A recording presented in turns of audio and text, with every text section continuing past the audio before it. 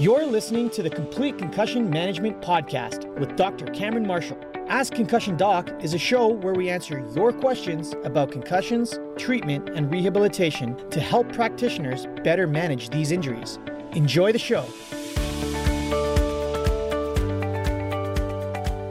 Hey, what's up, everybody? We have the honor of speaking with Dr. Cameron Marshall today. He's a doctor of chiropractic, a sports injury specialist, and founder of Complete Concussions Management.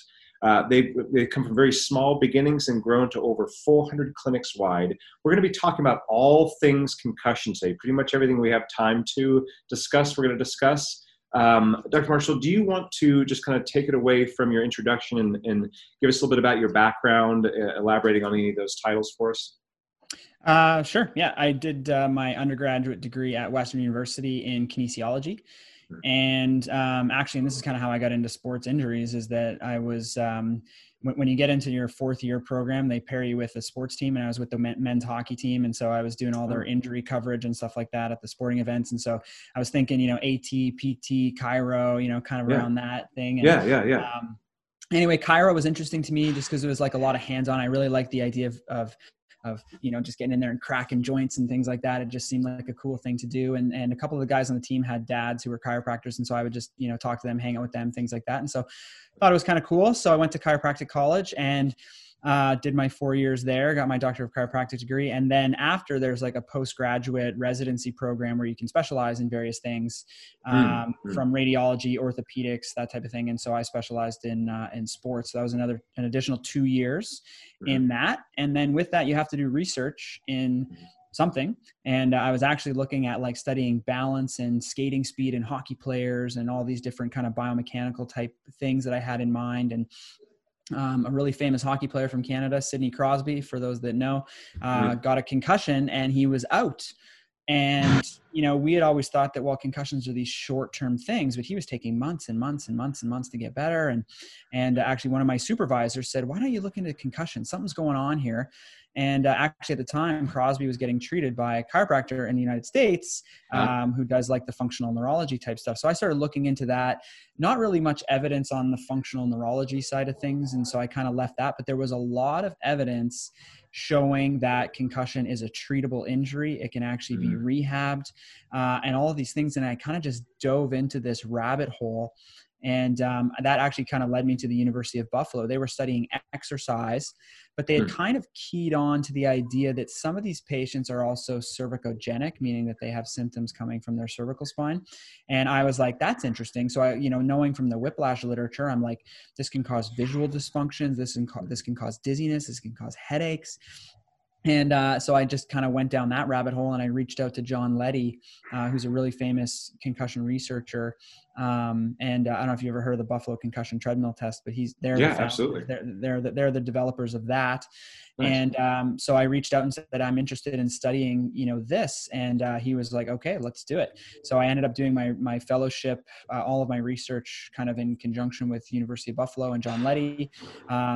And basically after immersing myself in the research for, 2.5, 3 years, I'm realizing that there's a huge problem with, concussion and how they're being managed. Right. And it all comes down to education. And, so that was the idea behind Complete Concussion Management, was starting and creating a standardized concussion management program for amateur athletes to try and give them the same kind of, benefit that a professional would have, where you would actually have, really good quality baselines, not just doing, computerized neurocognitive testing, but actually doing balance, reaction time, some elements of the SCAT. We're doing, ocular motor tracking and things like that. So we're doing additional testing, all stuff that's been, shown to be more reliable. But now all the clinics know how to do it. They all follow the same procedure for return to sport. They all follow the same procedure for return to work and learn and that type of thing. And so the idea of having that standardized protocol was, okay, well, now we got to start teaching these people, and are people going to, what's the model of this and everything like that. And so basically we were just chatting before I came on, but we started with 4 clinics And then we've gradually just kept growing up in there. So that's the long story of my background, I guess. And so we're still doing that. And we're kind of growing every day, and we're teaching people from all over the world now. We got people in, Sweden and Norway and, Australia, New Zealand. So it's pretty cool. That's so cool. And I, we talked about this a little bit earlier. I'll repeat this. I reached out to you because obviously you have a lot of experience treating individuals with concussion, post-concussive syndrome, athletes and the like. But another thing that you've done is, and so I think you're definitely an expert to speak on that topic. So I want to learn a lot from you, and I want our audiences to learn a lot from you. But also, you've made some significant efforts to raise awareness, and your educational tools that you've presented are absolutely phenomenal. And so, just a big thanks from me for being able to put this out for individuals so they can learn a little bit more about what this is. So maybe we can just start just really baseline information. Can you break down for us in a really digestible way, what is a concussion? And then maybe we can just go into what is post-concussive syndrome. I'm actually working on a presentation right now for this. I'm giving a talk next week for actually the Sports Chiro College. We're doing a virtual concussion seminar. So I'm doing a topic on this. And send me the link. Send me the link. Okay. Afterward. Afterward. Yeah. And so my actual coverage is what is post-concussion syndrome and kind of why is it there? Why do people have persistent symptoms? And so essentially what a concussion is acceleration and deceleration of the brain. So a lot of people think that concussion creates, damage to the brain. And we really don't have any good evidence that concussion creates damage to the brain. There's theories that maybe it's damaging brain cells at a kind of what they call a microstructural level. So beyond what, our normal imaging might be able to see. Because if you see a concussion injury on an MRI or a CT scan, you actually can't see it. That it looks normal. The scans look normal because those types of images look at the structure of the brain. And a concussion is actually what's called a functional injury. So it changes how the brain functions, but you can't necessarily see that with any type of imaging. So it's kind of an invisible injury, both, kind of metaphorically where people look somewhat normal for the most part, and also, actually, because you can't necessarily pick it up on any image. We have no validated diagnostic tests for concussion whatsoever. It's purely a clinical diagnosis, and it's based on the symptoms that somebody may experience or the signs that you might see after somebody, were to take some sort of significant impact. So it's acceleration, deceleration of the brain. And essentially what happens is if the brain cells get stretched to a great enough degree, what you actually get is, for those that understand physiology, is you're going to get the membrane of that neuron to deform a little bit. And that membrane on the neuron is actually porous. Like we think of it like a long tube kind of thing, but it's actually a porous structure. So as you stretch it, those little pores will actually open up. And if it opens up enough, you're going to get ion exchange. You're going to get the ions from inside that neuron leaking out, and you're going to get the ions from outside coming in. And so what that does is it creates depolarization, right? For those that remember kind of intro physiology, is you have high levels of potassium inside the cell, you have high levels of sodium and calcium on the outside. When those switch, you basically get an action potential. That neuron will fire. So if you think about a concussion, think about millions of brain cells all at the same time, all getting stretched, all undergoing depolarization at the exact same time. And what happens is just chaos, right? So your brain cells are firing in a haphazard way, in this chaotic way that doesn't make any sense. And so you may lose balance, you may lose consciousness, you may lose vision, you may have a ringing in the ears, you may be seeing stars. You're not seeing stars, you're just seeing random discharge of those neurons kind of within your visual fields that are making you feel like you're seeing stars. And it's all because of this stretch response. Well, brain stretches, it comes back together, like it's over, right? The brain came back, it looks normal, everything's normal, but it's still firing on the inside. So that firing, that kind of excitatory phase, they call it, then what happens over the next few days is that you just burn a lot of energy, because there's other biochemical things that happen that I don't necessarily need to get into, but essentially what happens is you start burning energy. And then you kind of hit kind of your low energy after a week or so, and then gradually restore that back up. So that's the concussion. It's basically an excitatory stimulation of the brain that results in an energy deficit within the cells of the brain. So during that period of time, they're not functioning well. You're feeling very fatigued. foggy, maybe having more headaches, things like that. And then over the next few weeks, as that kind of recovers back up to baseline normal levels, most people will start to feel better. Post-concussion syndrome are the patients, it's now known as persistent concussion symptoms. The acronym stays the same as PCS, but the people that have persistent concussion symptoms are those that still experience symptoms beyond that 4-week period. So right after you hit that 4-week period, if you're still having symptoms, now you're in the bucket of persistent concussion symptoms. And since that energy level recovers in 3 to 4 weeks, well, why are people still having symptoms, right? From a pathophysiologic perspective, concussion is a short-term thing. People just really get angry at me when I say that on social media because they're like, I've been suffering for 3 years. Like, and you're going, I know that, but from a pathophysiologic perspective, like that heals, right? That's like saying, I had a fracture in my wrist, right? The fracture itself is healed, but I still have pain in my wrist. Right. So what's the pain from? Well, it's not the fracture. It's the other dysfunctions that have been created because of the fracture. Right. So can you treat that? Yeah, probably. If you figured out what was going on, you could probably do some stuff to fix that or treat that. Right. Whether it be surgical, or non. So it's kind of the same idea. So post-concussion syndrome is that persistent symptoms that kind of linger as a result of the injury itself.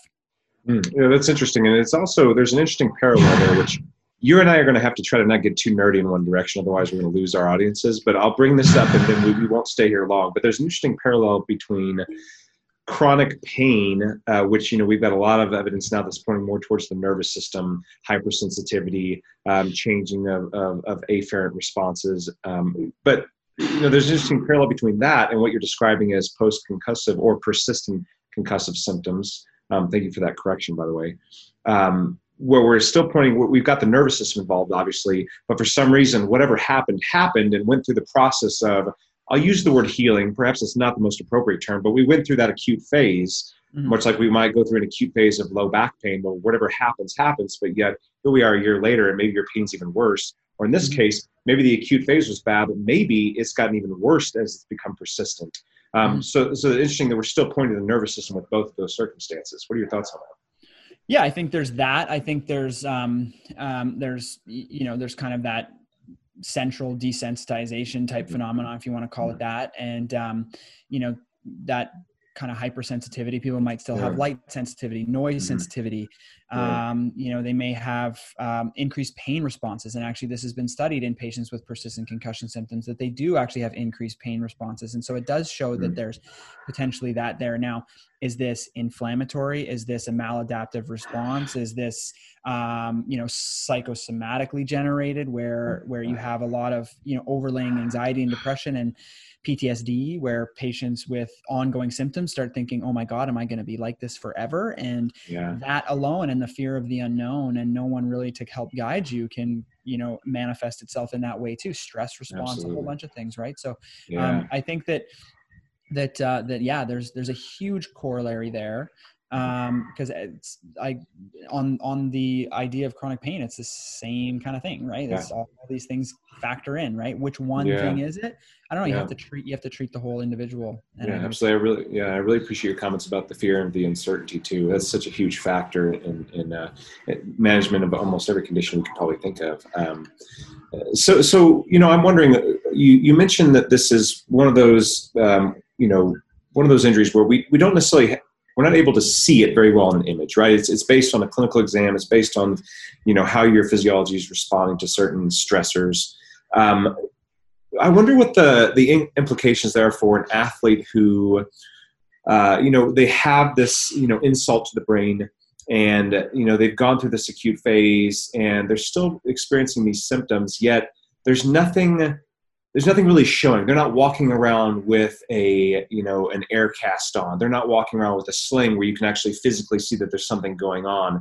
And it almost seems like there's this psychology, there's this guilt there that exists for certain people that basically just think, well, there's probably nothing wrong with me. It's all in my head. Or maybe their friends think, oh, he's not really injured. He just wants more time off of practice, this and that. Do you see any implications there for individuals to have to sort of suffer in silence because of this? Yeah, I mean, I think we we see that with, underreporting. We see that, there's research all the time that's looking at like high school and college athletes and why some may underreport. And part of the reason why people don't report is that they are getting that pressure, both from their peers, from their coaches, whatever. And so we've always been wondering, well, like, how do we increase reporting? And for the most part, the idea was, well, let's just educate. Let's just tell the players that, this is why you want to report. This is like what the dangers are. But college and high school athletes, especially kind of males, they always seem they're invincible anyway. This is why there's, drinking and driving and, fights and all sorts of crazy speed and car accidents and things at that age. They all think they're invincible. So teaching them what the symptoms are is not really what it is. And it comes down to this idea of like the culture of sport, right? If the coaches are telling you to suck it up, and if your peers are telling you to suck it up or whatever, you may be more likely to try and hide the fact you've got an injury. There's this heroic mentality too, where you're like, I'm going to be there, do or die for my team, like going into battle. And people aren't really considering that it's just a game and there'll be more next week. And so I think that weighs in heavily for sure. Yeah, definitely. Moving on a little bit, this is one of my favorite things to do is a bit of maybe a Mythbusters section. Let's talk about some of the common myths surrounding concussion. Now we could go, feel free to take this from an athlete, coach, trainer, PT, take it from whatever perspective you want. Just give us some of the common misunderstandings out there, or maybe misinformation, any of the above. I think the misunderstanding from most people is that when your symptoms go away, that means you're recovered, and if the only time you shouldn't be playing is if you have symptoms, right? And that's actually false. It's kind of like your doctor telling you to keep taking the antibiotics even if you start feeling better, right? Because the infection is still there, and you got to kind of keep doing it. So that's a big thing. That's a good comparison that we always use. So can I pause you there? Can I pause you there for just a second, just so I can learn a little more from you? So the idea that when symptoms subside, we shouldn't go back to play. That sounds like a huge wall you're going to hit in front of coaches. Can you talk to me a little bit more about that, and then maybe what your thoughts are on wins? Are we needing to do some baseline testing to return to play in addition to symptoms being gone? Fill in that gap for me. So concussion causes, signs and symptoms that happen early. That's a very kind of short duration piece. Then you get that drop in energy, but generally that, you hit your peak low around, that 7-day mark. Well, that's usually when people start feeling better symptomatically. And so we know that there's actually no correlation between that energy deficit and the symptoms that people experience. And we know also from the research that it's that energy deficit that matters in terms of the cumulative effect of concussions, in terms of a thing called second impact syndrome. So if you had a concussion and you get another one too close together, you can actually die from that. And at the very least create permanent damage. And the reason is because let's say your energy levels drop, and we know that like in mild brain injury, which is concussion, your energy's dropped by about 20%.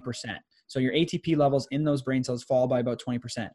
In severe brain injury, which is like you're in a coma and, very close to death, your ATP levels are about 50% of what they normally are. So it's the same kind of thing, but once you get down to that level, that ATP level there is actually not sustainable, and those brain cells will actually start dying off, right? They'll start undergoing apoptosis and actually dying off, creating permanent neurological damage. Whereas concussion, you're not hitting that threshold. You create a temporary little dysfunction, it comes back up and everything's good. And all those connections are still intact. There may be some functional issues that you got to kind of work out with rehab and stuff, but for the most part, that's easy to do because those neural connections are somewhat still there.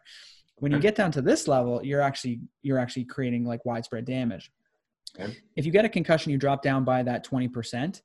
If you were to come back up to that normal, you get another concussion, you again just drop by 20%. But if you get a concussion, drop by that 20% and then get another concussion right there, same force, same type of injury, now you drop down to the level of severe brain injury. We're actually about 50% lower, and then you start actually creating permanent damage. The recovery time now goes from 3 to 4 weeks for that energy level to get back up to 3 to 4 months. So between 90 and 120 days is now the recovery of that ATP low. So now, so they call this the window of vulnerability. So it's kind of that 3 to 4 weeks when that energy is low and on its way back up. If you get hit in that time, the thought is, anyway, we haven't actually proven this, but the thought is that you can get concussed easier. And if you do get another concussion, that concussion will kind of compound and create a cumulative injury, which could be fatal.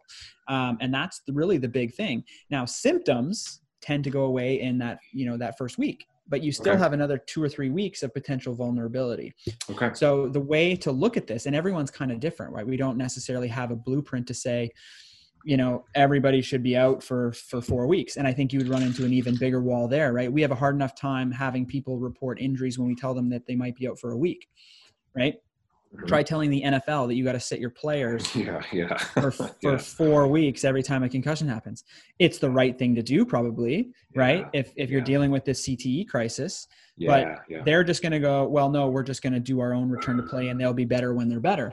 So that's where the idea behind function comes in. Well, okay, if you want to test when they're better, how are you going to do that? You need to find tests that correlate with that recovery in the brain. So what tests will do that? Well, if you look at something like a SCAT, which most people do, we do baseline SCAT testing. Okay. So the SCAT, even if you have a baseline, those values tend to normalize 3 to 4 days after injury.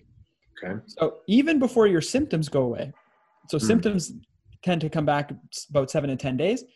SCAT, like if you look at the BEST test, which is a balance test, if you look at kind of some of those memory tests and the numbers in reverse, like the what's the category? Concentration tests. Those tests will actually normalize back to baseline levels within 3 days of injury. Okay. So useless for return to play, but really, really good for sideline, right? We know that adding that to our sideline assessment, if we're unsure, right? If you're basically sure the guy gets hit and he comes off the field like this and, he's slurring his speech, you don't have to do a SCAT. You already know he's concussed and that's it. He's done. Yeah. But if it's kind of hit and miss and they're not reporting any symptoms, but you think that was a big hit, you might be able to pick something up with a SCAT. So having that test is maybe good for diagnosis. Okay. Then when you get into now return to sport, you need better tests than that.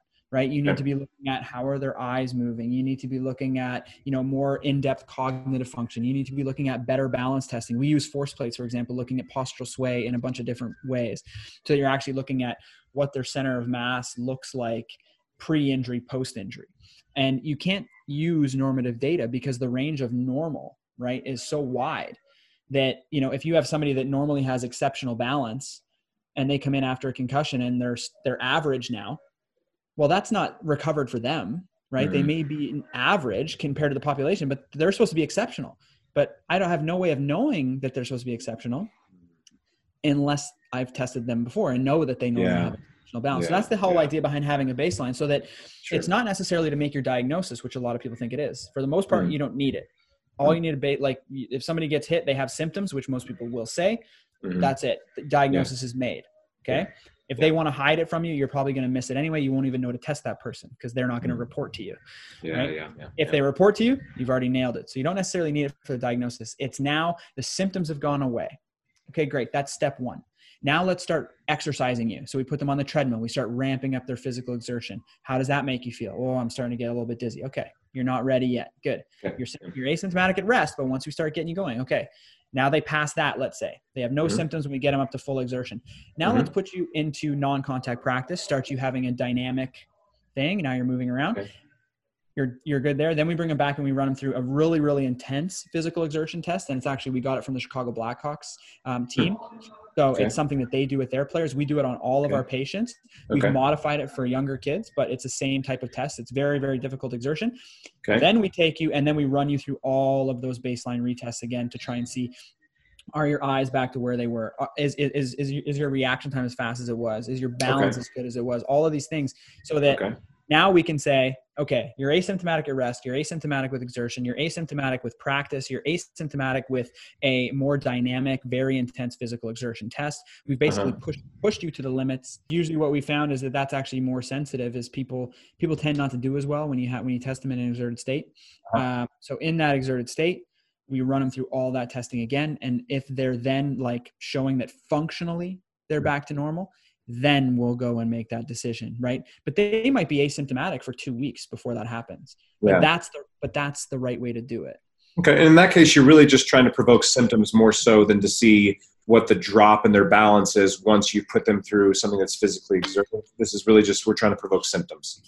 We're trying to provoke symptoms early on, because then it kind of prevents us from having to do all that testing. Sure. Right? If I'm running somebody through the Blackhawks test and they're like, oh, I'm so dizzy right now. Yeah. That's it. Test is over. I don't have to run you through balance and everything else, because I know that I'm not going to clear you right now. Yeah. Right. Now we wait a few days and you come back and you try it again. Yeah. If you pass it, then the final little piece I throw into the mix is, all right, now let's test your balance. Now let's test your reaction. I'm looking for any subtle deficits that are still there. If you don't have any, I'm confident that you're kind of at that functional recovery point.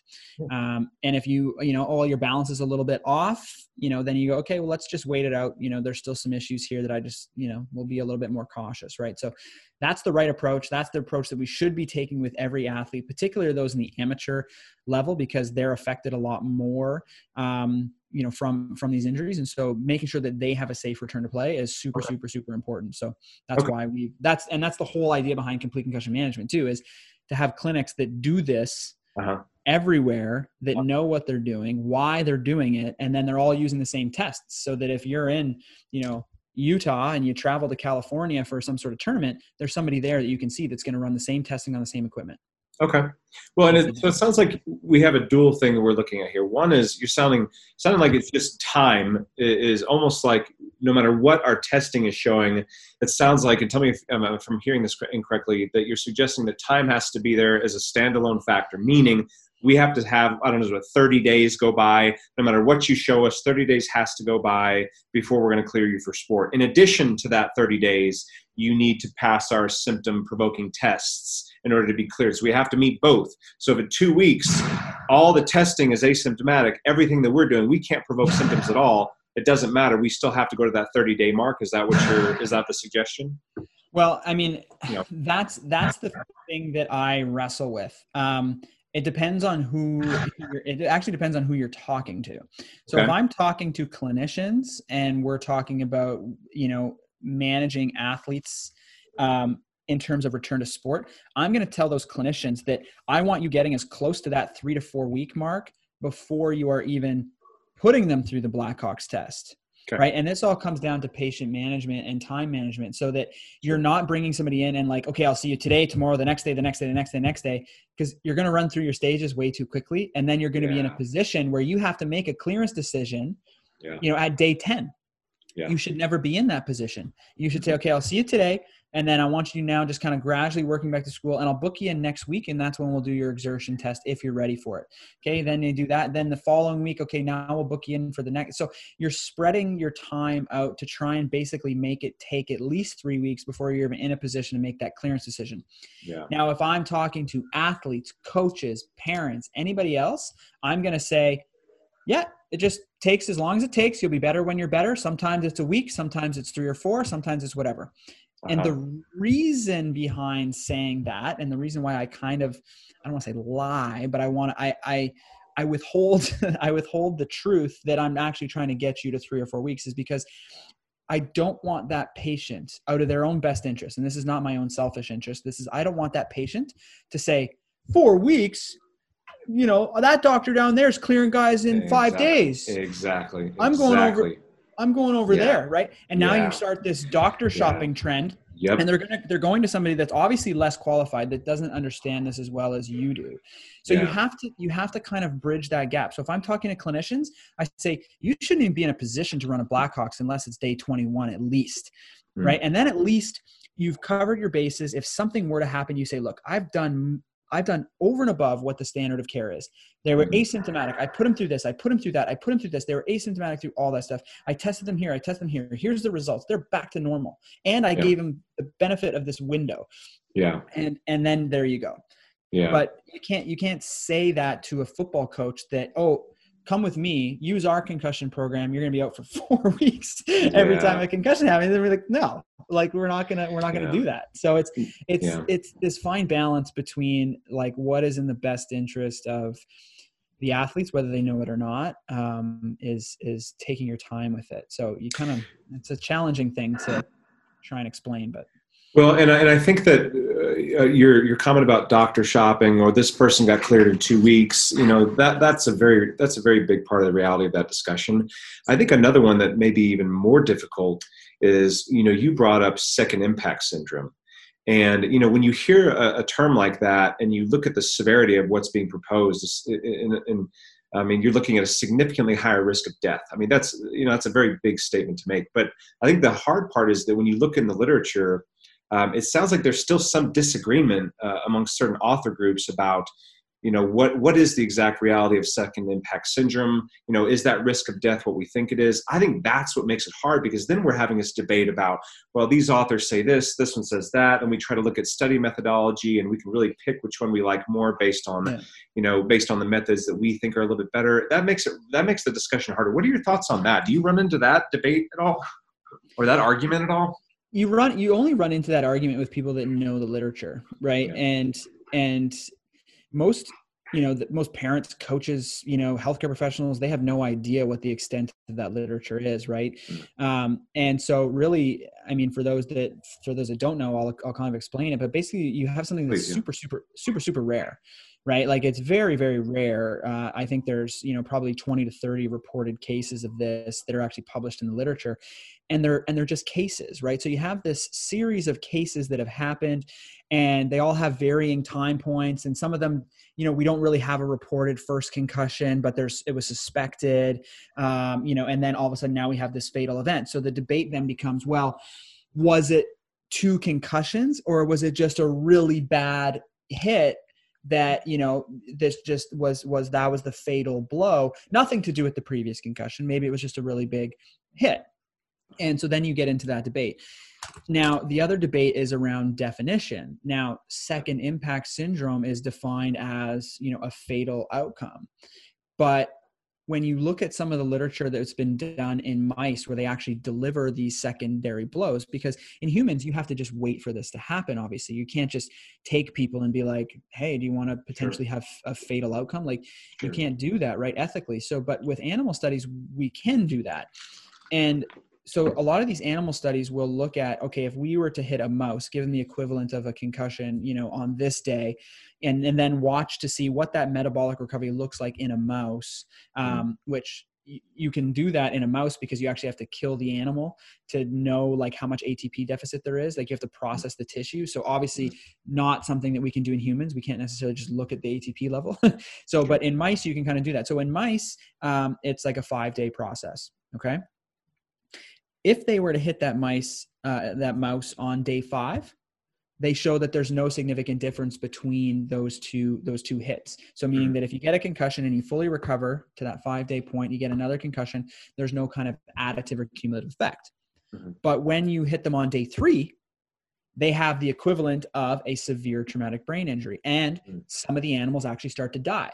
So if you look at that, so there was one study that was done by this group in Italy that's done a lot of this metabolic work. But so they have a group of control mice, then they have a group that was hit just once, then they have a group that had a severe brain injury. And that's where I got that 80%, 50% type of deal. So 80% is a mild traumatic brain injury. And if you're at 50% of your levels, you had a severe traumatic brain injury. If you waited the full 5 days and gave them another concussion, they were at the same level. They just basically looked like a single mild traumatic brain injury. If you only waited to day 3 and gave them the equivalent blow, they were now the same, no significant difference between a severe brain injury. And then 10% of the animals in the 2 concussion group died. 10% of the animals in the severe brain injury group died. So you're basically you're not necessarily causing death 100% of the time, right? You may just end up with a really, really bad injury if you were to get hit there. But the definition of second impact syndrome is still kind of based on that fatal outcome. So maybe what we need to do, because that kind of shows that it's not just a big secondary blow. That shows that it's the equivalent force of a concussion causing an additive and cumulative effect that drops that ATP levels down to the levels of serious brain injury. So to me, that kind of puts that debate to bed. I mean, in an animal way. They've done this in humans too. There's a technology called magnetic resonance spectroscopy. So it's one of these functional imaging techniques, but what it looks at is metabolites in tissue. And the one that's most interesting in the concussion world is a compound called NAA, or N-acetyl aspartate. So this is kind of this is an MRI technology. You can look at the levels of different compounds in the brain. NAA has been highly correlated with ATP levels. Okay. So if we can find out what the NAA levels are, we can have a pretty good understanding of what the ATP levels are. Okay. So in humans, when they do this, it's not 5 days. It's somewhere between 22 and 30. So that's that 3 to 4 week mark. Okay. They've had case studies of people that have been involved in this research where they're looking at how long do these levels stay low. And they've actually gotten a second concussion while they were in the study. They weren't supposed to be going back and playing their sport, but they decided to anyway. All of them were asymptomatic at the point they got hit. But then this is what I mean when their ATP levels now took between 90 and 120 days to get back to normal. So that tells us that even though we may not be hitting a fatal outcome every single time but what about 10% of the time we're hitting that fatal outcome? The other 90%, maybe we're just having an additive and cumulative effect that's creating a lot of dysfunction, potentially permanent damage, potentially long-term outcomes, etc. I still think that should be viewed as second impact syndrome. Okay. Well, and you thank you for that. Thank you for that education. You've given me a little bit. I didn't know that there had to be a death in order to call it second impact. I was under the understanding you could have just a severe traumatic brain injury, maybe even resulting in paralysis, but it didn't need to be a death to be called that. So that was education for me. So thank you for that. I think that like the definition that most people go by is the death thing, but I think people are. Well, let's talk about risk of death, right? I mean, that's the whole. Yeah, I think people are onto the same thought process as I am, as calling somebody that has a severe outcome because of two back-to-back. Like, I think we should be changing the terminology on that. Yeah. And there was a push, and you probably know this better than I can't recall, but I did see this a while ago. There was a push from JAMA to basically revise some statements that were made to include more language about second impact syndrome. That was a pretty big call to arms. I can't remember the details of that. Maybe you're familiar. I won't take time to look it up, but it does sound like there's a little bit of a push to appreciate this second impact syndrome a little bit more seriously than we're doing right now. Not allowing this debate to just keep going back and forth so much, but be a little bit more aggressive with the nomenclature. Would you say that's correct? Yeah. Yeah. Okay, that's interesting. Yeah. I mean, and that I can't recall that exact reference, but I mean, I probably read it because I just this is all I do. So I probably read it and said, and said, yeah, you're right. That's absolutely true. I completely agree. Okay, cool. Okay, so we're kind of in the myths. Any other mistakes that people make when they're going through concussion that you want to speak about, or you feel like we've covered that topic pretty well?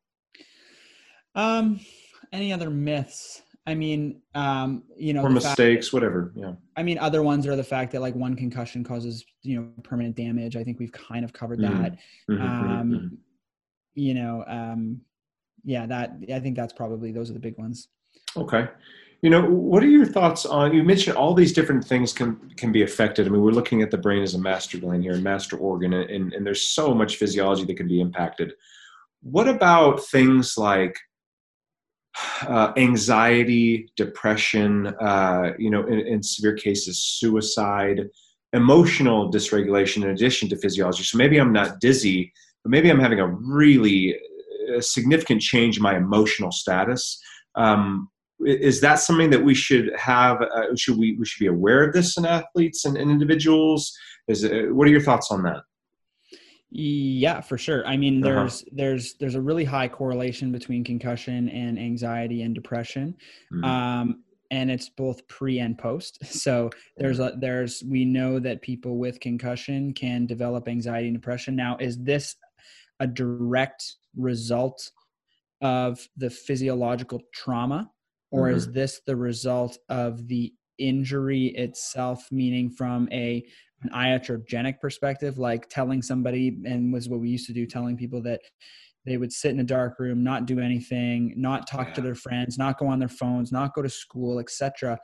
Is that creating anxiety? Is that creating depression? Is that doing, the harm that is creating a lot of these, mental health conditions? Or is it the physiological perspective? Is it the symptoms, right? If somebody's got a headache for a long period of time, just like with chronic pain, they're going to start to think like life is not worth living, and there's going to be overlay there. On the flip side of that, we also know that patients that have higher levels of anxiety pre-injury are more likely to present with concussions. Now, are they manifesting some of the symptoms of concussions, meaning that maybe they didn't necessarily have a concussion, but because the symptoms are subjective, they're saying, I got hit and I'm starting to feel dizzy. Because they tend to be a little bit more hypervigilant. So that's a thing.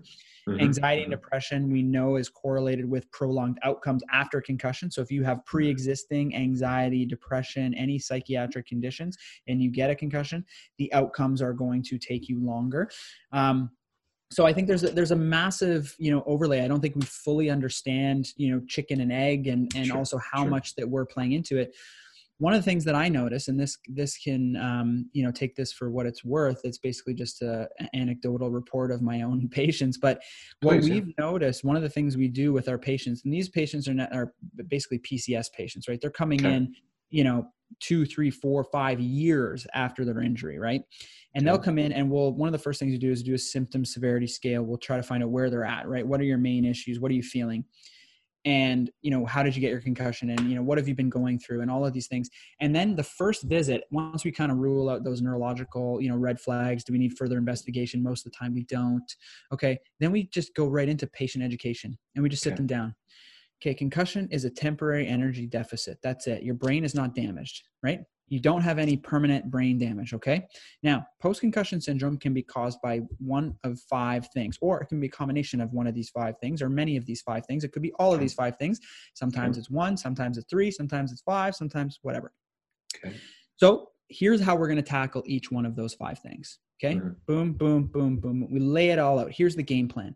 So next week when I see you, we're going to do this. And then if that's cool, then we're going to do this. And if that's cool, we're going to do this. And then we're going to figure out why you're still feeling the way you feel.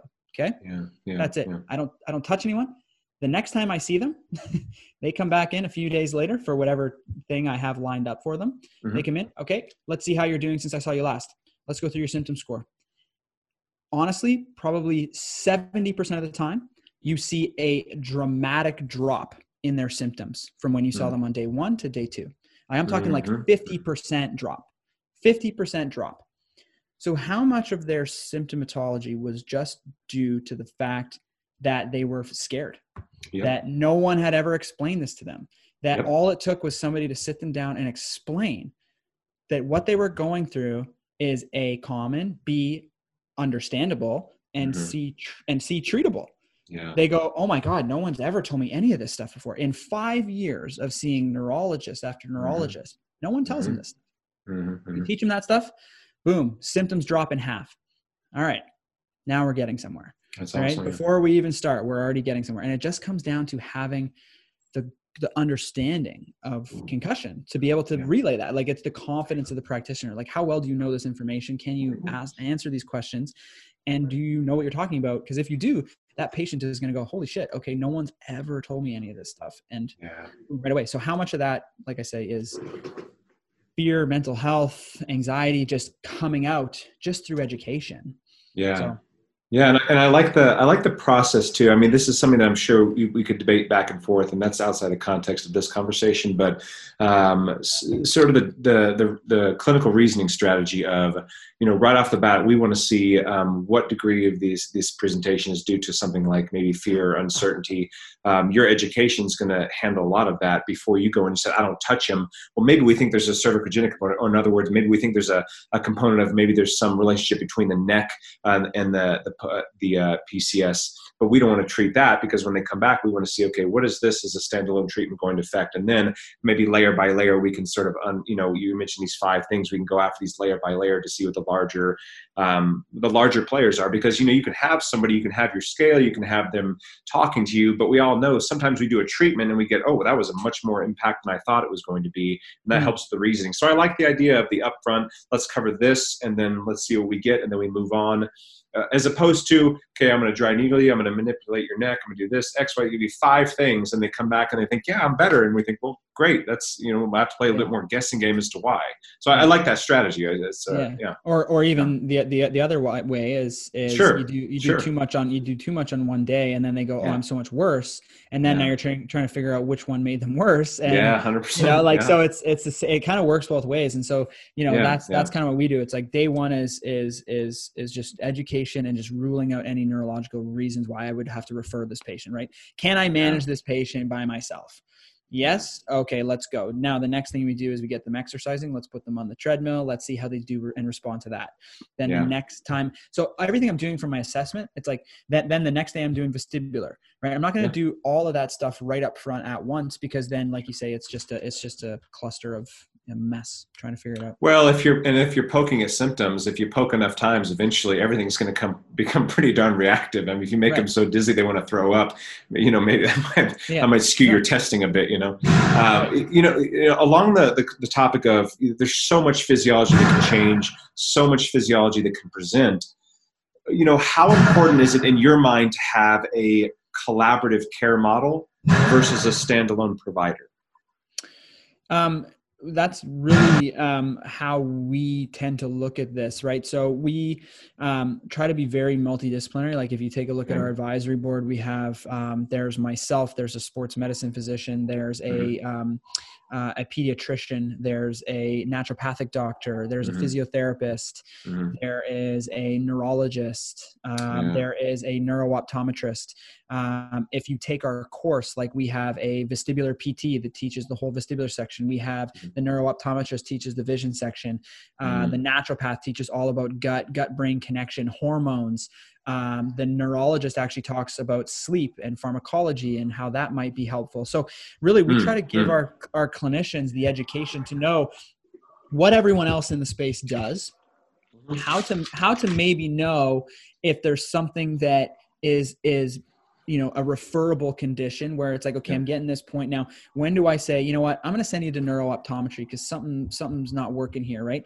So for the most part, and this is the beauty of it when you're a PT or a chiro or even an AT or something, if you're in that rehab space, there's a lot that you can handle. Like a lot of that kind of fits in your purview, right? So you got treadmill testing.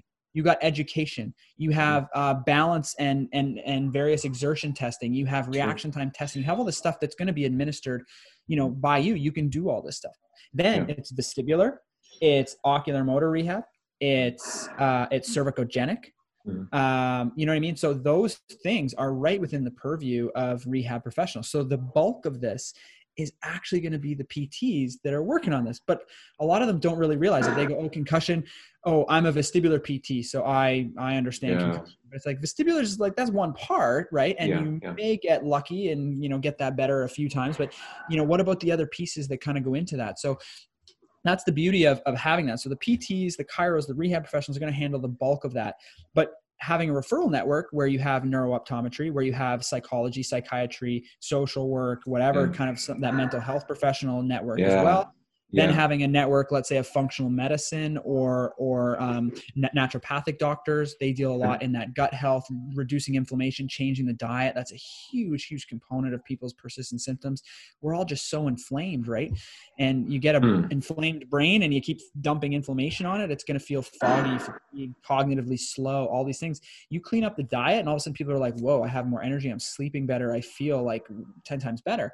And it's just from like reducing that, right? So that's a huge component too. We take a very collaborative, multidisciplinary approach. And so actually this year, nobody really knows this, so I guess I'm leaking it here. Leak it. Yeah. So, but this year, what we're doing, so we have our kind of our core network, and we're still building on that from a PT chiro rehab professional space. This year, what we're doing is we are actually building a course right now with our naturopathic doctor to bring on functional medicine doctors to now start building out a network of functional medicine doctors and naturopathic doctors to coincide with that network. And then we're also bringing on a whole chain of neurooptometrists that will then form the vision therapy side. So we're basically building this network so that if you're in, wherever you are in Utah, you can have your clinic, and then you'll also know the neurooptometrist in town, and you'll also have the naturopathic doctor that's also taken the same training. So now you're kind of creating this cohesive network with referrals happening. And like I was telling you earlier, we have this database system that's an EMR system for now communication. So now you can actually refer to those people. And it's one patient, one file. So if you get back from the neuro-optometrist, you can see everything that they've done in terms of rehab, everything that they've prescribed, send them over to the naturopathic doctor, you know what they're taking in supplements, you know everything of what's going on, and it's all contained in one file. So awesome. That's what we're building out now to try and even be more collaborative. The next phase on that is the mental health piece. So kind of bringing in trained psychologists, psychiatrists, that type of thing to be that outlet there. But that's a hot space right now, especially with COVID. So it's like these guys are full, right? So it's hard to try and carve out space, but that's the goal, is to make it even more multidisciplinary than it is. Yeah, that's really cool. You know, we'll I think we'll wrap up here a little bit, and then we'll let I want to hear all about the resources you have available for people. We'll do some plugs there at the end. One quick thing, and I had a question from my audience, was what do you feel like the role of fluid electrolytes and then omega-3s? What role does that play with concussion and PCS? What do you think? So I mean, when you think about just basic electrolytes, there's, some of the things like calcium is one of the big things that actually impacts concussion, kind of makes it worse.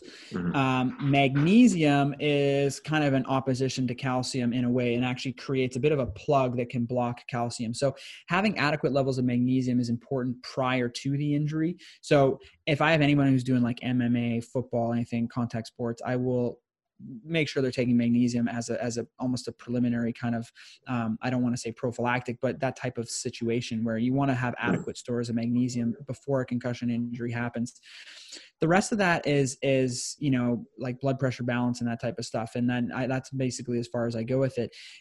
In terms of omega-3s, that is, it's very potent anti-inflammatory. It's protective for the brain and the nervous system. And so, that's a good thing that you would do, post injury as a bit of a help to lower inflammation. There's all sorts of other compounds too.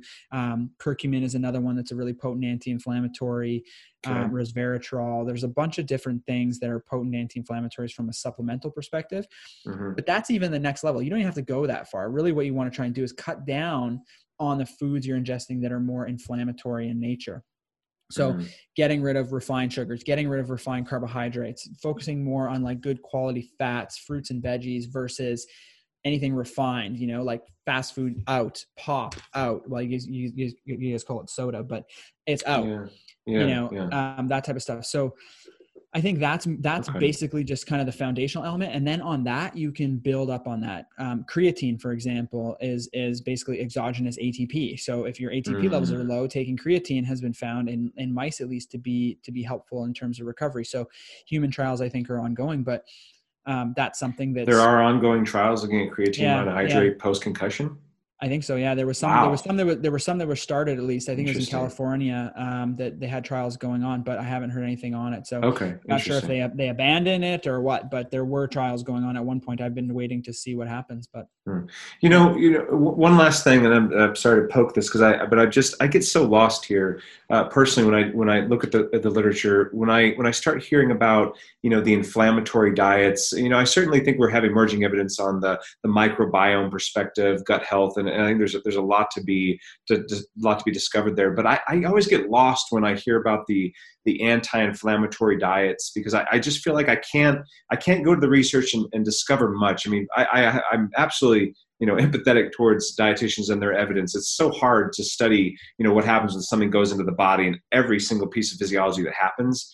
Do you find, is there any evidence you can point to that's actually shown a good, maybe a randomized trial or something that's shown something about the anti-inflammatory diet contributing to longer term or shorter term symptoms after concussion? Anything you can point me to? Because I just get a little lost and it's hard to track. It's hard to follow that line of evidence.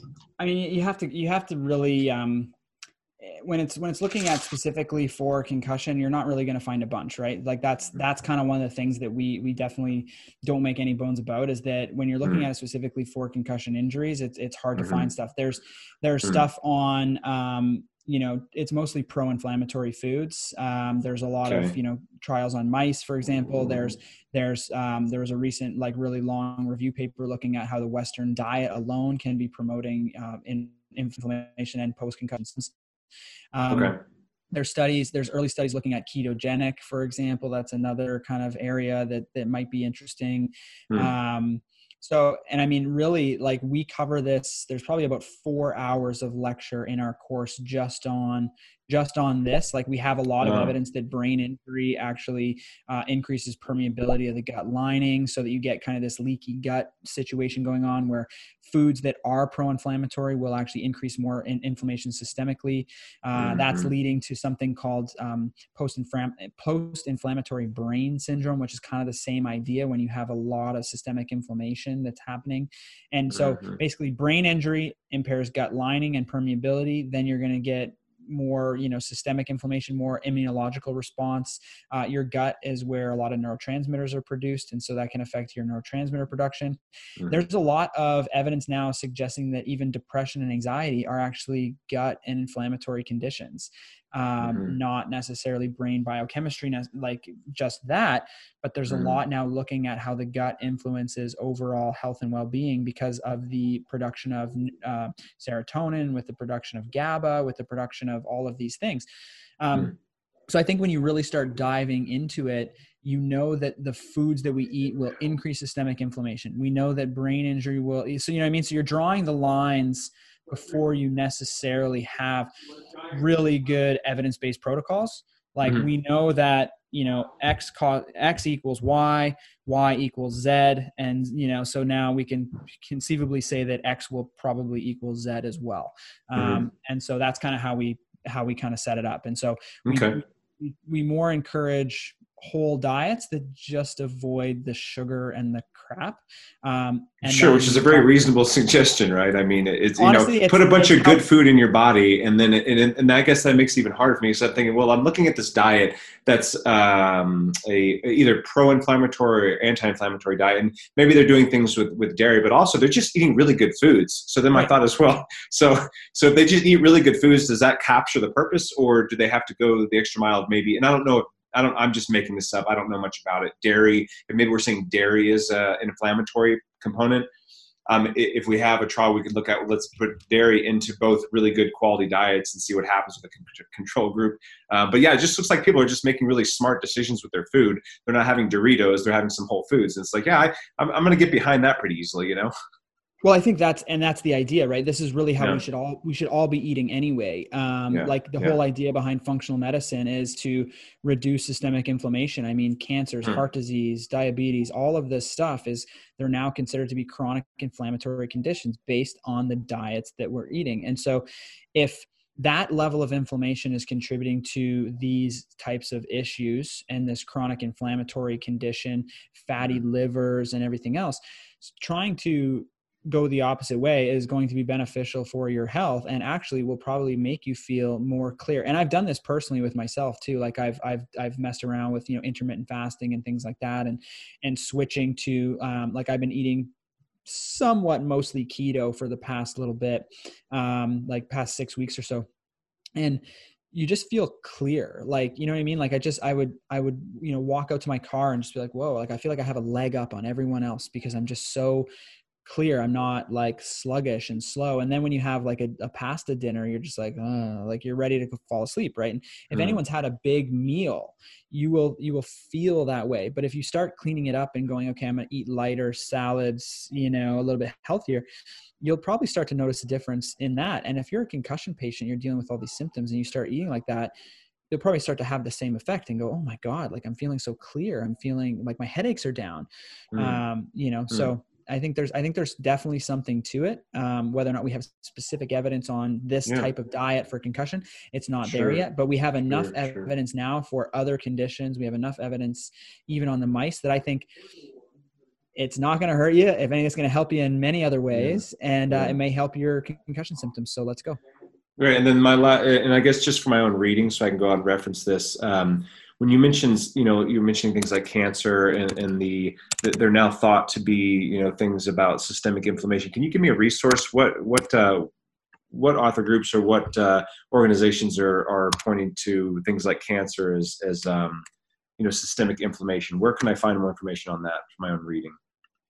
I would just go through PubMed and see what you can find. I don't have any authors specifically that I was actually doing a lot of research last week. I did a podcast with Daniel Carcillo, who's an NHL player, a former NHL player, but he's just started a company now on psilocybin, which is magic mushrooms for the treatment of persistent concussion symptoms. And so I was diving into the research on psilocybin, and even that was mentioning, and that was kind of, that was kind of sidebar research, but even that was mentioning, the potent anti-inflammatory effect of psilocybin mushrooms and how depression and anxiety are linked with inflammatory conditions and things like that. So it's definitely out there. And I think that if you do a little bit of digging, I don't think you'll have any trouble finding that idea. But yeah, awesome. It's interesting. And then I apologize, I took you too long. Can you please, I'm such a fan of the fact that you have created a data capture system where we can get information on a very large scale for individuals. Data is really going to help us all grow in our own knowledge base, pre and post screening data, all that kind of stuff. Could you just plug away all the resources that you built? Feel free to just drop those in now and help our audiences know where to find all this good information. Yeah, sure. So we were just talking before the show. That's why I was bringing it up. But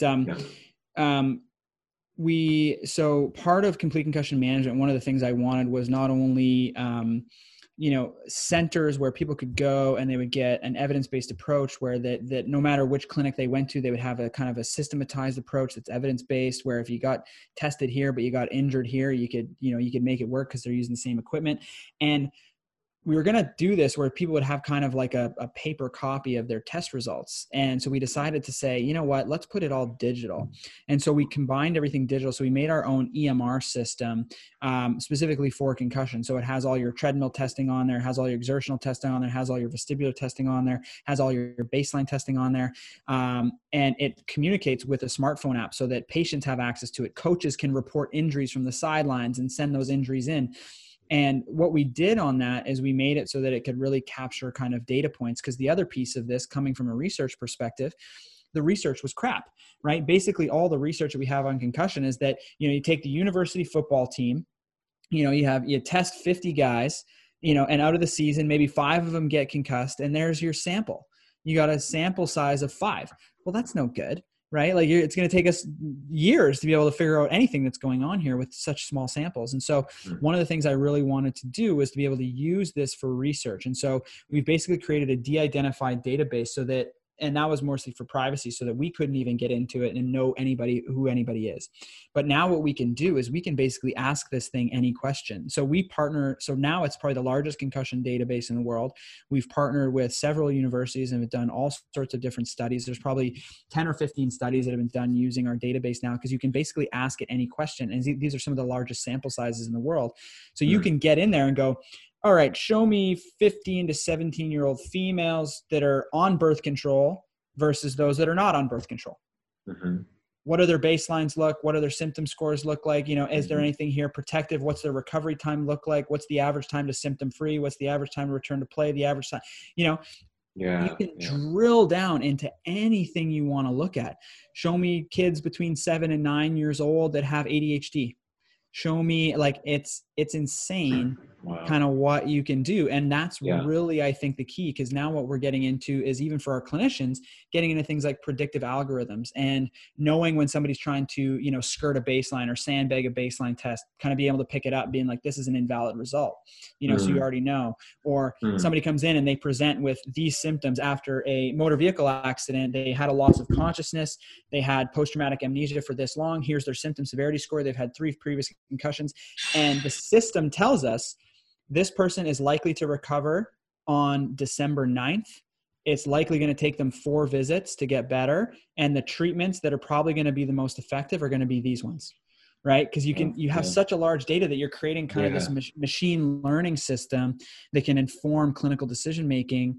And then if that isn't true, it refines the algorithm, and then it gets better for the next person, right? Because when you have, 50,000 patients coming through this, it's just it's just going, right? So Yeah.